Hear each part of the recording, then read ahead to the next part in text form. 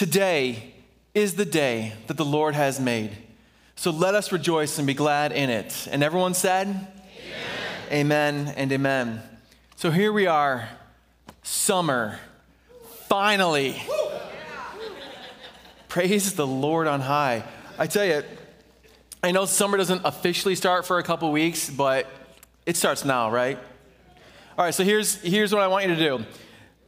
I want you to think, what are two words that come to your mind when I say summer? Okay, don't shout it out loud. Think real quickly, because I'm going to have you share it with the person next to you. What two words come to mind when you think summer? Think about it. Ready? Share with your neighbor two words.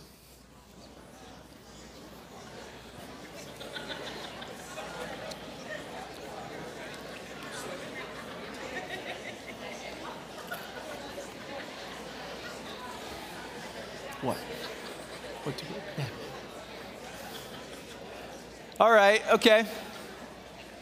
So I asked some people this, and here's what I got. I'm curious if you had any of the similar ones. Fun and sun, Tigers baseball, beach and water, grilling burgers, yard work, or my personal favorite, no school. Even though I'm not in school, I still get excited that there's no school in summer. All right, so let me throw a left hook at you. Here's another question. What two words come to mind when you think about what it means to be a Christian? Now, whether or not you are a Christian in the house, and everyone here is welcome at peace, but whether you are a Christian or not, I'm curious, what are two words that come to mind when you think about what it means to be a Christian? Now, I'm going to share, I asked around, here's some things I got. One person said, following Jesus. Some might say, loving others. Eternal salvation. Glorifying God. Believing truth. Now, what's interesting is that as we start this new sermon series on the letters of John, when we read this first letter, this first chapter, I think John gives us two words that really do summarize what it means to be a Christian. And we're going to quickly see those words are life and light. Life and light. Life. That our lives in Christ are about having true, lasting, full, maybe not perfect or easy, but eternal life. And also light. That we walk in the light. We don't walk in darkness, meaning we walk in the light. We walk with purpose, clarity, true destination. That we walk in the light means we show the world something good, right, and pure. That we don't adhere to the world's standards. We hold to a different kingdom as we walk in the light. So let's fully see what John means here. Would you please turn, as we look at life and light this morning, would you turn to 1 John chapter 1? And because I know this is not a book that we often get to, let me just help some of you out. We're not talking about the Gospel of John. That's a different book. We're talking about 1 John. This is much closer to the end of the Bible. Go ahead and turn to 1 John. That's on page 1301 if you do use the Bibles that we've provided. Now, let me clarify a few things. Let's talk about John for a moment. Now, we're not talking about John the Baptist. That's a different guy worthy of a different discussion. We're talking today and through this entire sermon series about John the Apostle, John the disciple, John, one of the original 12 disciples of Jesus. In all likelihood, John would have been the youngest of all the disciples. In fact, Jesus Christ himself dubbed John and his brother the sons of thunder. They probably had a little edge to them. They're probably little rowdy guys. But what we see here is this younger, rowdy brother has grown now to become a father of the church. You know, John, at this point when we read the letters of John, he's in all likelihood the last living of the original 12 disciples. All the other disciples have been killed, martyred for their faith. But John himself remains. But listen here, it's not for lack of trying. They tried to kill John. History shows us that at least on 2 occasions they tried to kill John, once by actually boiling him alive in oil, which sounds horrendous, but he survived. And also, there was a time where he was forced to drink poison, and he survived. And so when they realized they couldn't kill this guy, what the Roman Empire did was they exiled him. They exiled him to the island of Patmos, where he was left to die. But it was actually on the island of Patmos that John had his epic revelation and where he wrote down the book of Revelation. So it was still within God's plan. But what happened was the Roman emperor named Domitian, when the Roman emperor Domitian died in 96 AD, John's exile ended. And so John, a very old man, he then went to spend the rest of his days dying peacefully of old age in Ephesus. Now, this is actually somewhat of a fulfillment of prophecy because Jesus says at the end of the Gospel of John, Jesus kind of alludes to the fact that John will probably go to live a longer life. But here's the question. We're talking about this guy, but was he actually a real person? Are we talking about someone from actual history or just from legend here? Well, we're talking about a real person. And we've got an abundance of historical records to point to this. Now, when we look at church history for the 1st and 2nd century, we see a lot of prominent figures, not least of which are two men named Polycarp and Ignatius, who wrote a lot, were great leaders of the church. Polycarp and Ignatius were personal disciples of John the Apostle. John personally discipled Polycarp and Ignatius. Now, Polycarp went on to disciple Irenaeus, another powerhouse in the faith. Irenaeus discipled Hippolytus. Now, I know those sound like weird names to you, but what's important to know is that covers the first 2 centuries of church history and church leadership, all stemming from not just John the Apostle, but Jesus Christ himself. As we start this sermon series, what I need you to understand is that we are not talking about myths or maybes here. The real person, Jesus Christ, discipled the real John the Apostle, who went on to really write these letters that we're going to be looking at here today. In all, John the disciple wrote 5 of the books of the New Testament. He wrote the Gospel of John, the blockbuster of the New Testament, the most read, most popular book of the New Testament, the Gospel of John. He also went on to write the letters of John, 1st, 2nd, and 3rd John. That's what we're going to be looking at in this sermon series. And lastly, because of his exile, God used that to have John write the book of Revelation. So 5 books. But here in this sermon series, we're looking at John's last letters. And again, he's an old man. He's gone from being the kid brother to the father figure of the church. All of the fellow disciples have been killed for their faith. Only he remains. And he writes what is seemingly an open letter to all of Christendom. Imagine the weight of these words that this man felt as he wrote this stuff down. And so with that, would you hear the word of the Lord? 1 John chapter 1. John writes this: that which we have seen from the beginning, which we have heard, which we have seen with our eyes, which we have looked upon and have touched with our hands, concerning the word of life. The life was made manifest, and we have seen it, and testified to it, and proclaimed to you the eternal life, which was with the Father, which was made manifest to us.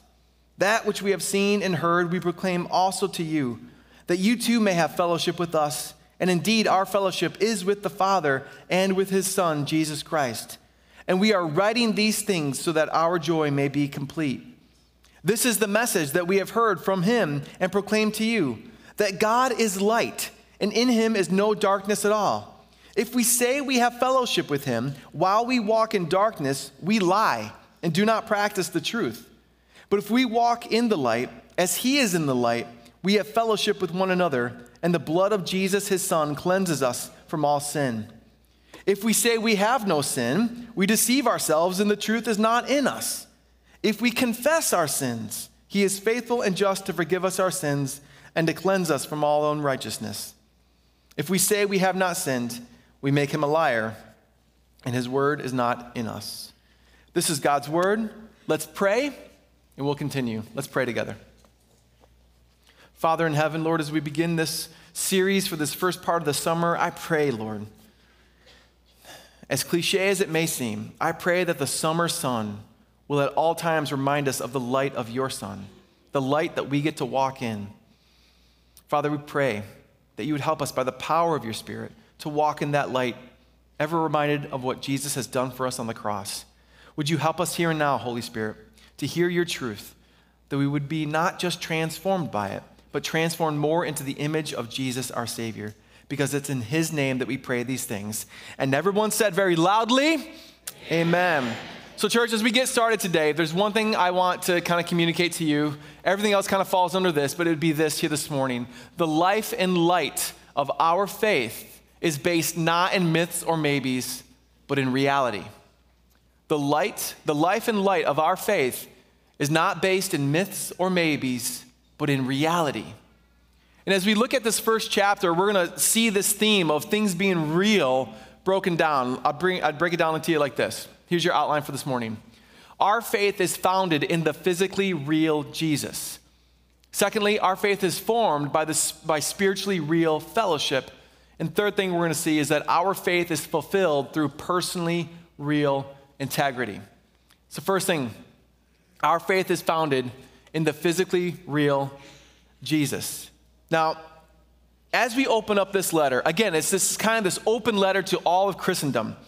John is clearly speaking about Jesus Christ. So let's look at verses 1 and 2 again. But as we do, please, I want you to take notice. Take note of the sensing words. Take note of the physical descriptors, because remember, John was there. He was with Jesus. He saw Jesus. He heard his voice. He touched Jesus. He knew the texture of Jesus' hair. He knew what Jesus smelled like. He was an eyewitness to Jesus. Listen to this. Listen to the power of these words as we read this first chapter. It says, that which was from the beginning, which we have heard, we've seen with our eyes, we've looked upon, we've touched with our hands, concerning the word of life. The life was made manifest. Okay, so manifest, the Greek word there is phaneru, and it means to be made visible. It means to be made known. It means to be manifest, to be seen. Meaning, that even though Jesus is the word of life who existed from all eternity past, he stepped into the reality, into the creation he made and was made manifest. And John saw him, knew him, talked with him, touched him. The life, verse 2, again, the word of life that goes back to the very beginning. The word of life was made manifest. Jesus stepped into the creation that he created. And John says, we've seen it and we testify to it and we proclaim it to you, the eternal life. So John is being really clear here in these first two chapters, or these first two verses. John's telling us something really clear, that Jesus, who was the word of life, was made physically real. Because John is trying to tell us that our faith is founded in the physically real Jesus. So I'm kind of curious here. This won't go for everybody, but I'm curious. Who here or in one of the other venues was born and raised in the state of Michigan? Raise your hand. Born and raised in the state of Michigan. Okay. One thing I can tell you about us Michiganders is that we're pretty good at pronouncing the weird names of things, because Michigan has some weird names of cities and places. So I'm going to see if you know how to pronounce these Michigan places, the names of these places. I'll start very easy. This is a very easy one, okay? Not Mackinac Island, right? Mackinac Island. All right, let's step it up a notch. Sheboygan. The junior higher in me giggles every time I hear that word. I drive through Sheboygan, I'm like, you named your city Sheboygan. Okay, all right. Let's go really hard here. Only true Michiganders know how to pronounce the name of this place. Ontonagon. Well done. All right, so since we're so good with the weird names of things, how do you pronounce this word? Gnosticism. Okay, it's not a Michigan city. Gnosticism is actually the name of an early heresy, a false teaching that came from the early church. See, what happened was John, near the end of his life, as the church continued to grow and expand in the world, Gnosticism popped up. Now, Gnosticism, again, it's a false teaching. And what Gnosticism taught was that salvation came through secret knowledge. Gnosticism comes from the Greek word for knowledge. And so coming to know Jesus was like this secret knowledge that would awaken this inner divinity in you and would bring to light this light that was already inside you. But it was this secret knowledge. It was a secret thing that happened inside of you. Now, Gnosticism, based on that description, now that we know what it is, that's like the anti-gospel. That's like the flip gospel.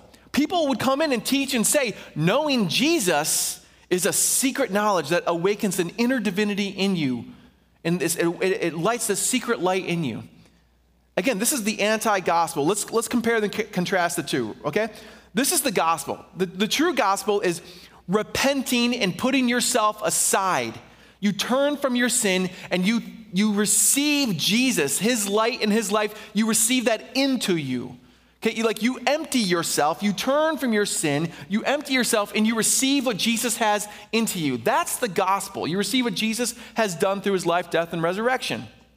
Okay, Gnosticism on the flip said that you come to know Jesus, but that awakens an inner divinity in you. And that awakens that secret knowledge inside of you. This is waiting to be awakened.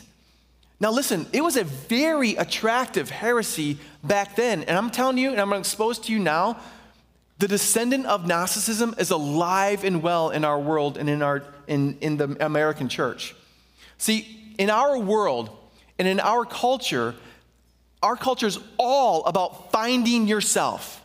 It's all about awakening your true inner self, coming to know who you truly are on the inside. And then once you have that, well, then you can attain glory or salvation or whatever we want to call it. Either way, it's nothing short of the idolization of the self. And the fact that we are in Pride Month is just a stark reminder of how easily people fall prey to forms of Gnosticism. That it's all about us and who we are on the inside, expressing that. And so you can see here, as we look at these verses again, John is trying to punch a big hole through Gnosticism and any remnants of Gnosticism that creeps its way into Christian teaching. Let's look at this for a second. So, verse 1 says, that which was from the beginning.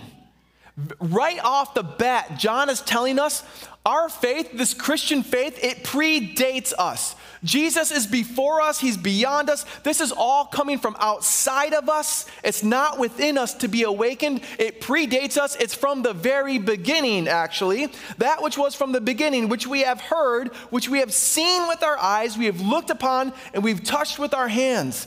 John is saying this isn't some secret philosophy. We're talking about a physically real person. This is not an abstract belief. This is absolute. We're talking about something grounded in actual history. Jesus was a real person. Concerning the word of life, this life was made manifest. Again, pointing to the fact that Jesus existed before he lived on this earth, that he is the word of life from all eternity, and this life was made manifest. Jesus, who existed from all eternity, stepped into the creation that he created and was made manifest. This is from outside of us. It's not inside of us waiting to be awakened. We need something outside of us. Jesus, who was spiritually real from all eternity, became physically real, a physically real person. John is telling us that the light and life of our faith is not based in myths or maybes or philosophy, but a physically real person who lived and died on our behalf and truly rose again, and his name is Jesus. Our faith is founded in the physically real Jesus. He goes on to say, in summarize, he says this, he says, our faith is formed by spiritually real fellowship. Now this is so key, church. Don't lose this. Again, knowing that in many ways John is combating Gnosticism here, he's saying, I'm telling you right now, please don't lose me on this. He's saying faith isn't some secret thing that you do in your private life. That reeks of Gnosticism. That's like a descendant of a new veiled form of Gnosticism if you think faith is this secret thing that only you do on the inside. He's saying that's not faith. He's saying faith is meant to be lived out in fellowship, in community. It's meant to bring us together, not separate us into a bunch of little individuals living our own truth. That we are brought together as a family living out God's truth. He says this, that which we have seen and heard we proclaim to you so that you may have fellowship with us. Hold on a second here. Did you catch this? I thought that the message of Jesus was about salvation. Shouldn't he have said salvation here? That's what we have seen and heard we proclaim to you so that you too may have salvation? Well, yes, the Bible's clear. That's what we get. But do not forget that what we also have is that we are brought into a covenant family. We are brought in to have fellowship with one another. We have seen this message, we have heard this message, and now we proclaim it to you that you may have fellowship with us. And he goes on to say, because indeed our fellowship is with God and with his son, Jesus. John is telling us our faith is not just in ourselves, it's not just for ourselves. As much as the world shows us that idolizing the self and personal identity is the highest good, John is pushing back against that, saying that our faith is meant to be had with each other, but in God. So Christians in the house, Christians who can hear my voice in the other venues, we are meant to go to church. We are meant to go to church. You guys know probably that the attendance rate among Christians these days is not just dismal, it's pathetic. It's absolutely pathetic. And it's only getting worse. Now, I'm kind of preaching a little bit to the choir here because Peace Church bucks the trends almost universally with everything bad that's going on in the church right now. But as members of the larger church out there, we need to recognize that Christians are meant to make a priority of gathering together to worship Jesus and have fellowship with one another. And you know that when we say go to church, that's just a quick shorthand way that reminds us of something even greater, that we are the church. And so what does that mean? Here's what it means. It means when Sunday comes and you find an excuse not to come to church, when the church gathers, it means that we're not whole. That it's like family dinner, but not everyone shows up. Like when family dinner comes, nobody likes to see empty seats. The family's meant to gather. The church is meant to gather. We are meant to have fellowship. Now listen, I know life happens. I'm a father of 4. I get it. Life happens. But the excuses to not come to church need to be few, far between, and real valid. Like, John is trying to be so clear with us. Faith shouldn't be just part of your life. It needs to be the priority of your life. If Jesus is physically real, then our faith needs to be evidently real in all things. As we have fellowship with each other and with God, and I would say this, I don't think a Christian could ever develop a biblically true, a spiritually real faith without one another.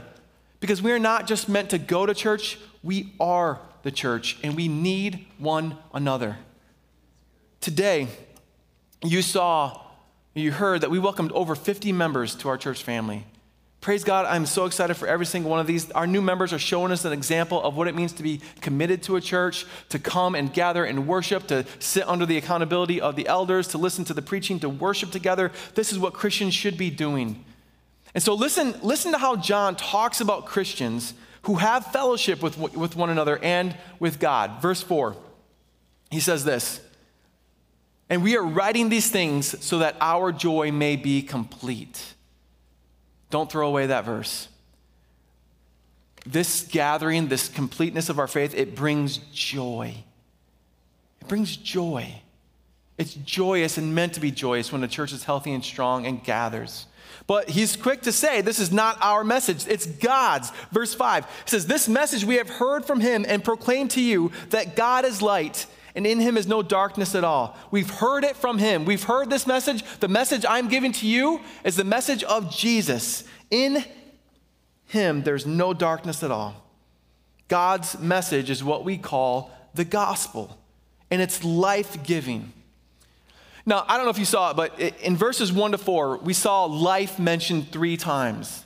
Now, as we close out this passage in verses 5 to 10, we're going to see light mentioned 3 times. And this is important because this is our final point. Our faith is fulfilled through personally real integrity. Now, I'm going to say some real challenging and controversial things here. So I want to go back and make sure that we're all on the same page. Let's go back a second here. Let's start over. Let's remind ourselves of where we're at. John, the last living of the disciples, writes an open letter to all Christendom, even to us here today. He's the last living of the disciples, and he's trying to ground our faith in knowledge that we're talking about what is physically and spiritually real. That our faith is formed through true fellowship, through a true connection with each other and with God. And then he takes that whole premise, and then in verses 6 to 7, he's going to present an argument to us. He's going to say, essentially, since our faith is real, it needs to be truly evident in our lives. Now listen, I'm like 2/3 of the way through the sermon, and I get at this point, like people begin to like think about what's for lunch. Okay, so I'm going to go back and say that again because I want to make sure everyone hears what I'm saying and the argument that John is making here. John is essentially saying, since our faith is real, it needs to be truly evident in our lives. And he does this, he makes this argument through a series of if-then statements that he actually frames as if we, all right? Look at verses 6 and 7, let's start there. John says, if we say we have fellowship with him while we walk in darkness, we lie and do not practice the truth. Verse 7, but if we walk in the light as he is in the light, we have fellowship with one another, and the blood of Jesus cleanses us from all sin. Okay, so what's John saying here? He's saying, if you're going to say you're a Christian, then you have to stop walking in darkness. If you're going to say you're a Christian, you have to stop playing both sides. You can't walk in the light sometimes and in the darkness sometimes. If you're going to say a Christian, then we only begin to walk in the light. We got to stop playing like faith is just part of our life and make it the rightful place that it's the priority of our life. John is saying faith is to be the defining feature of our lives, and that's evident because we walk in the light, not in darkness. We don't go back and forth. We only walk according to God's good and righteous way. But check this out. He's saying, while this is true, don't get all high and mighty on yourself. Look what he says in verse 8. It says, if we say we have no sin, we deceive ourselves, and the truth is not in us. All right, so follow this with me real quick. On the one hand, he's saying, yes, we do have sin, but then he's saying, but that's not an excuse to walk in darkness. We are to only walk in the light. Because while sin is part of the equation on this side of eternity, we need to be the people who show the world that Jesus has taken care of our sin. That he's died on the cross and his blood is the spiritual soap that has now washed away our sin. Yes, sin is part of the equation, but it's not an excuse to walk in it anymore. That we are people who walk in the light. We show the world something different. We are now not made perfect, we are made holy. That means we are set apart. We show the world something different. There's a way that the world operates and there's things that the world celebrates that we don't. We do something different. We're part of a different kingdom now. He goes on to say in verse 9, it says, if we confess our sins, he is faithful and just to forgive us our sins and to cleanse us from all righteousness. If we say we have not sinned, we make him a liar and his word is not in us. Again, don't forget the backdrop of Gnosticism here. Again, Gnosticism, this secret knowledge of this divine light within you that needs to be awakened. John is saying, no, you don't have some divine light inside of you that needs to be awakened. What you have inside of you is called sin. And you need to repent of it and reject it and turn towards Jesus. But the good news is that Jesus has paid for those sins. That they no longer are over top of us. That by his death on the cross, as he said in verse 7, the blood of Jesus, his son, cleanses us from all sin. Sin is no longer part of our identity. We are the people who walk in the light now. The blood of Jesus, again, it's the soap that washes away our sins so that we are clean and seen as pure and righteous and holy before God. who welcomes us as his children, and this is because of faith in Jesus, not trust in ourselves. So with that, let me get real controversial here for a second. So let me clarify, because I'm going to get emails after this, and I want to be able to forward them emails to you. I want to throw you under the bus, so let's all be on the same page about something, okay? We are not saved by our good actions, but by the good actions of Jesus. Amen? Amen? We are not saved by the good things we do, but by the great thing that Jesus did. Amen? Amen? We are not saved by our perfect life, but by Jesus' perfect life. Amen? Amen? All right, so I want you to say this with me because I want to make sure we're on the same page here, okay? Don't want to lose you. Say this with me. We are not saved because we are good, but because Jesus is good. We're not saved by living good lives. We're saved by the gospel of Jesus. Okay, good. Now, we're all square here. So here's the thing. When we place our faith in Jesus, we are saved because of what he's done, not us. We're not saved by being a good person, but by believing in Jesus.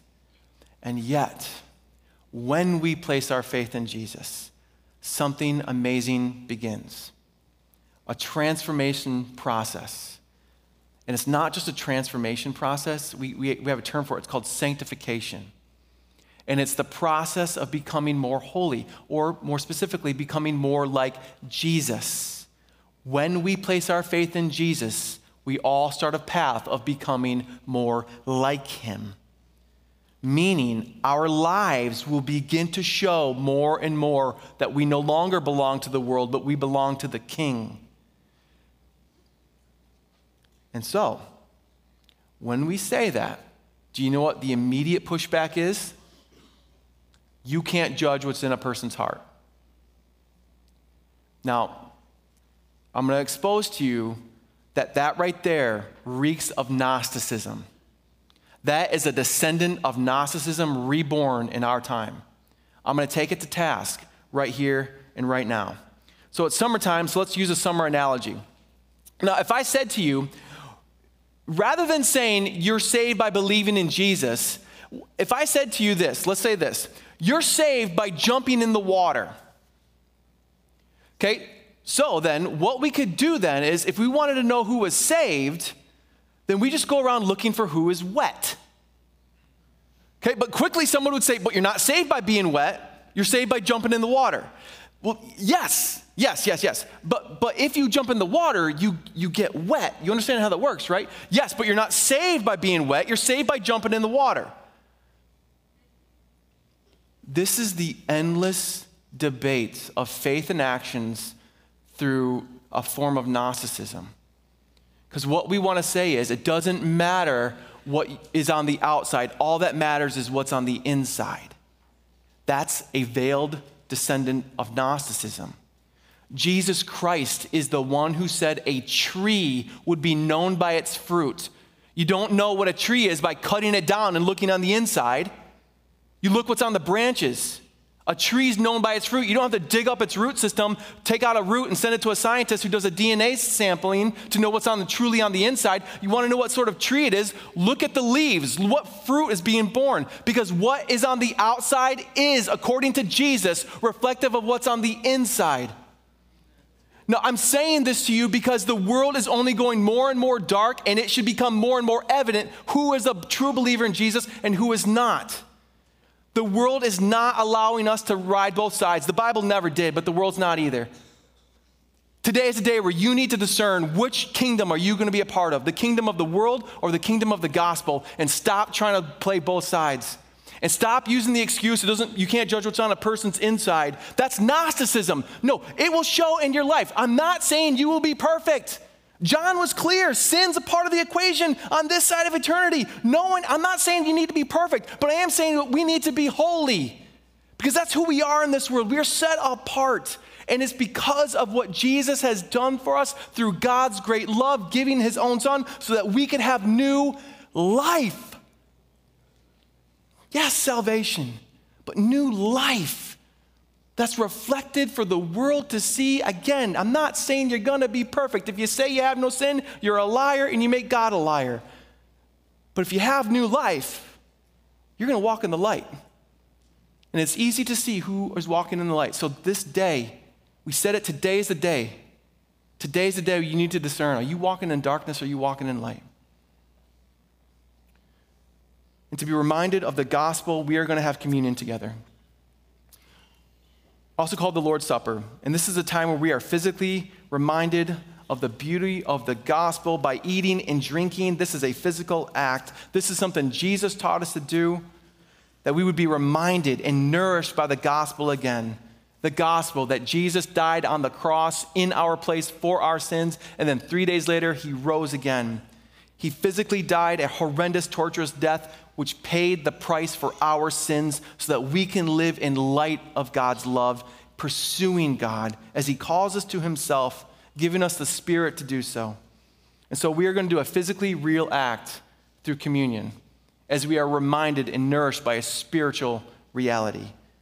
That Jesus' life is brought into our lives by faith in him. And this is symbolized by communion. As we take the bread and drink, we are taking his light and life into us. Amen. Let's prepare our hearts for communion. Please pray with me. Father, as we come before you right now, Father, we are thankful that the only perfect one is Jesus. He's the only one able to attain our salvation for us. Father, I pray, Lord, that as we walk out of here, as we take communion and are nourished again by the gospel, Father, that we'd be people who are reminded that every good thing we have is from you, including our eternal life. So, Father, I pray, Lord, that we are nourished by the gospel, not because of what we've done, but because of what Jesus has done for us. And it's in his name we pray. Amen. Amen. As we come to the table, we invite all those who are followers of Jesus, who have put their faith in Jesus, and also who are seeking to live lives of obedience, following his way, to join us at the table. This is something that Jesus told us to do, and the Apostle Paul continues this notion of communion. And he says this in 1 Corinthians, "Whoever eats the bread or drinks the cup of the Lord in an unworthy manner will be guilty concerning the body and blood of the Lord. Let a person examine himself then, and then so eat of the bread and drink of the cup. For anyone who eats and drinks without discerning the body eats and drinks judgment upon himself." Paul is not saying only perfect people come to the table, but he is saying people who have rightly approached God, recognizing that they are fallen short, but we have a good God. And because of that, we'd ask that children who have not yet made a profession, that they would refrain and they would just watch mom or dad or whoever they came with today, because this is a weighty matter, but a joyous one. And because we can only come to the table by faith, let's stand together and let's profess the words of our faith in the words of the Apostles' Creed. Let's say these words together. I believe in God the Father Almighty, creator of heaven and earth. I believe in Jesus Christ, his only Son, our Lord. He was conceived by the Holy Spirit, born of the Virgin Mary. He suffered under Pontius Pilate, was crucified, dead, and was buried. He descended to the dead.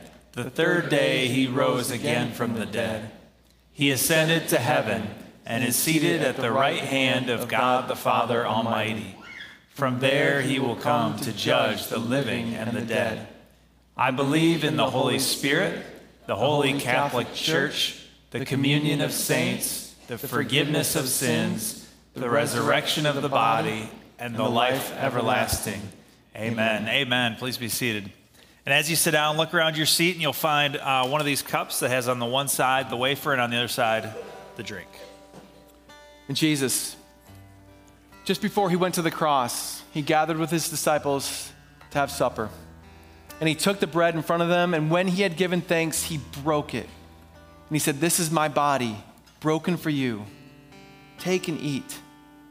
So church, would you taste and remember the gospel?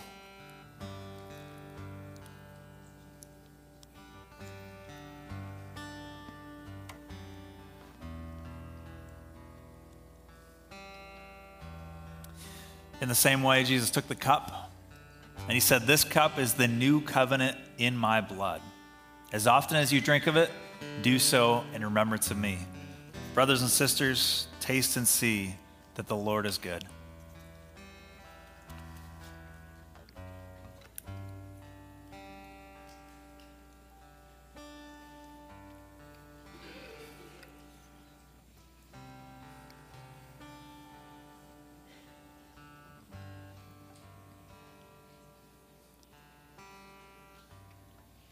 Church, now that you are nourished again by the gospel, would you please stand? Let's pray. Father, we are so thankful, Lord, that we are reminded of your goodness towards us in the gospel. Father, I pray, Lord, that as we are nourished again, that we'd go out and live lives seeking to honor you above all else. Father, we know that we're not perfect, but you are making us holy. And so, Father, I pray, Lord, that we'd pursue you above all else, that we might know your love and joy. God, you are so good, and you're so good to us. And Lord, it is our joy now to sing as we praise your name, as we do this together in fellowship. Father, we love you and thank you. We pray this in Jesus' name. And everyone said, amen. Church, let's sing loudly together.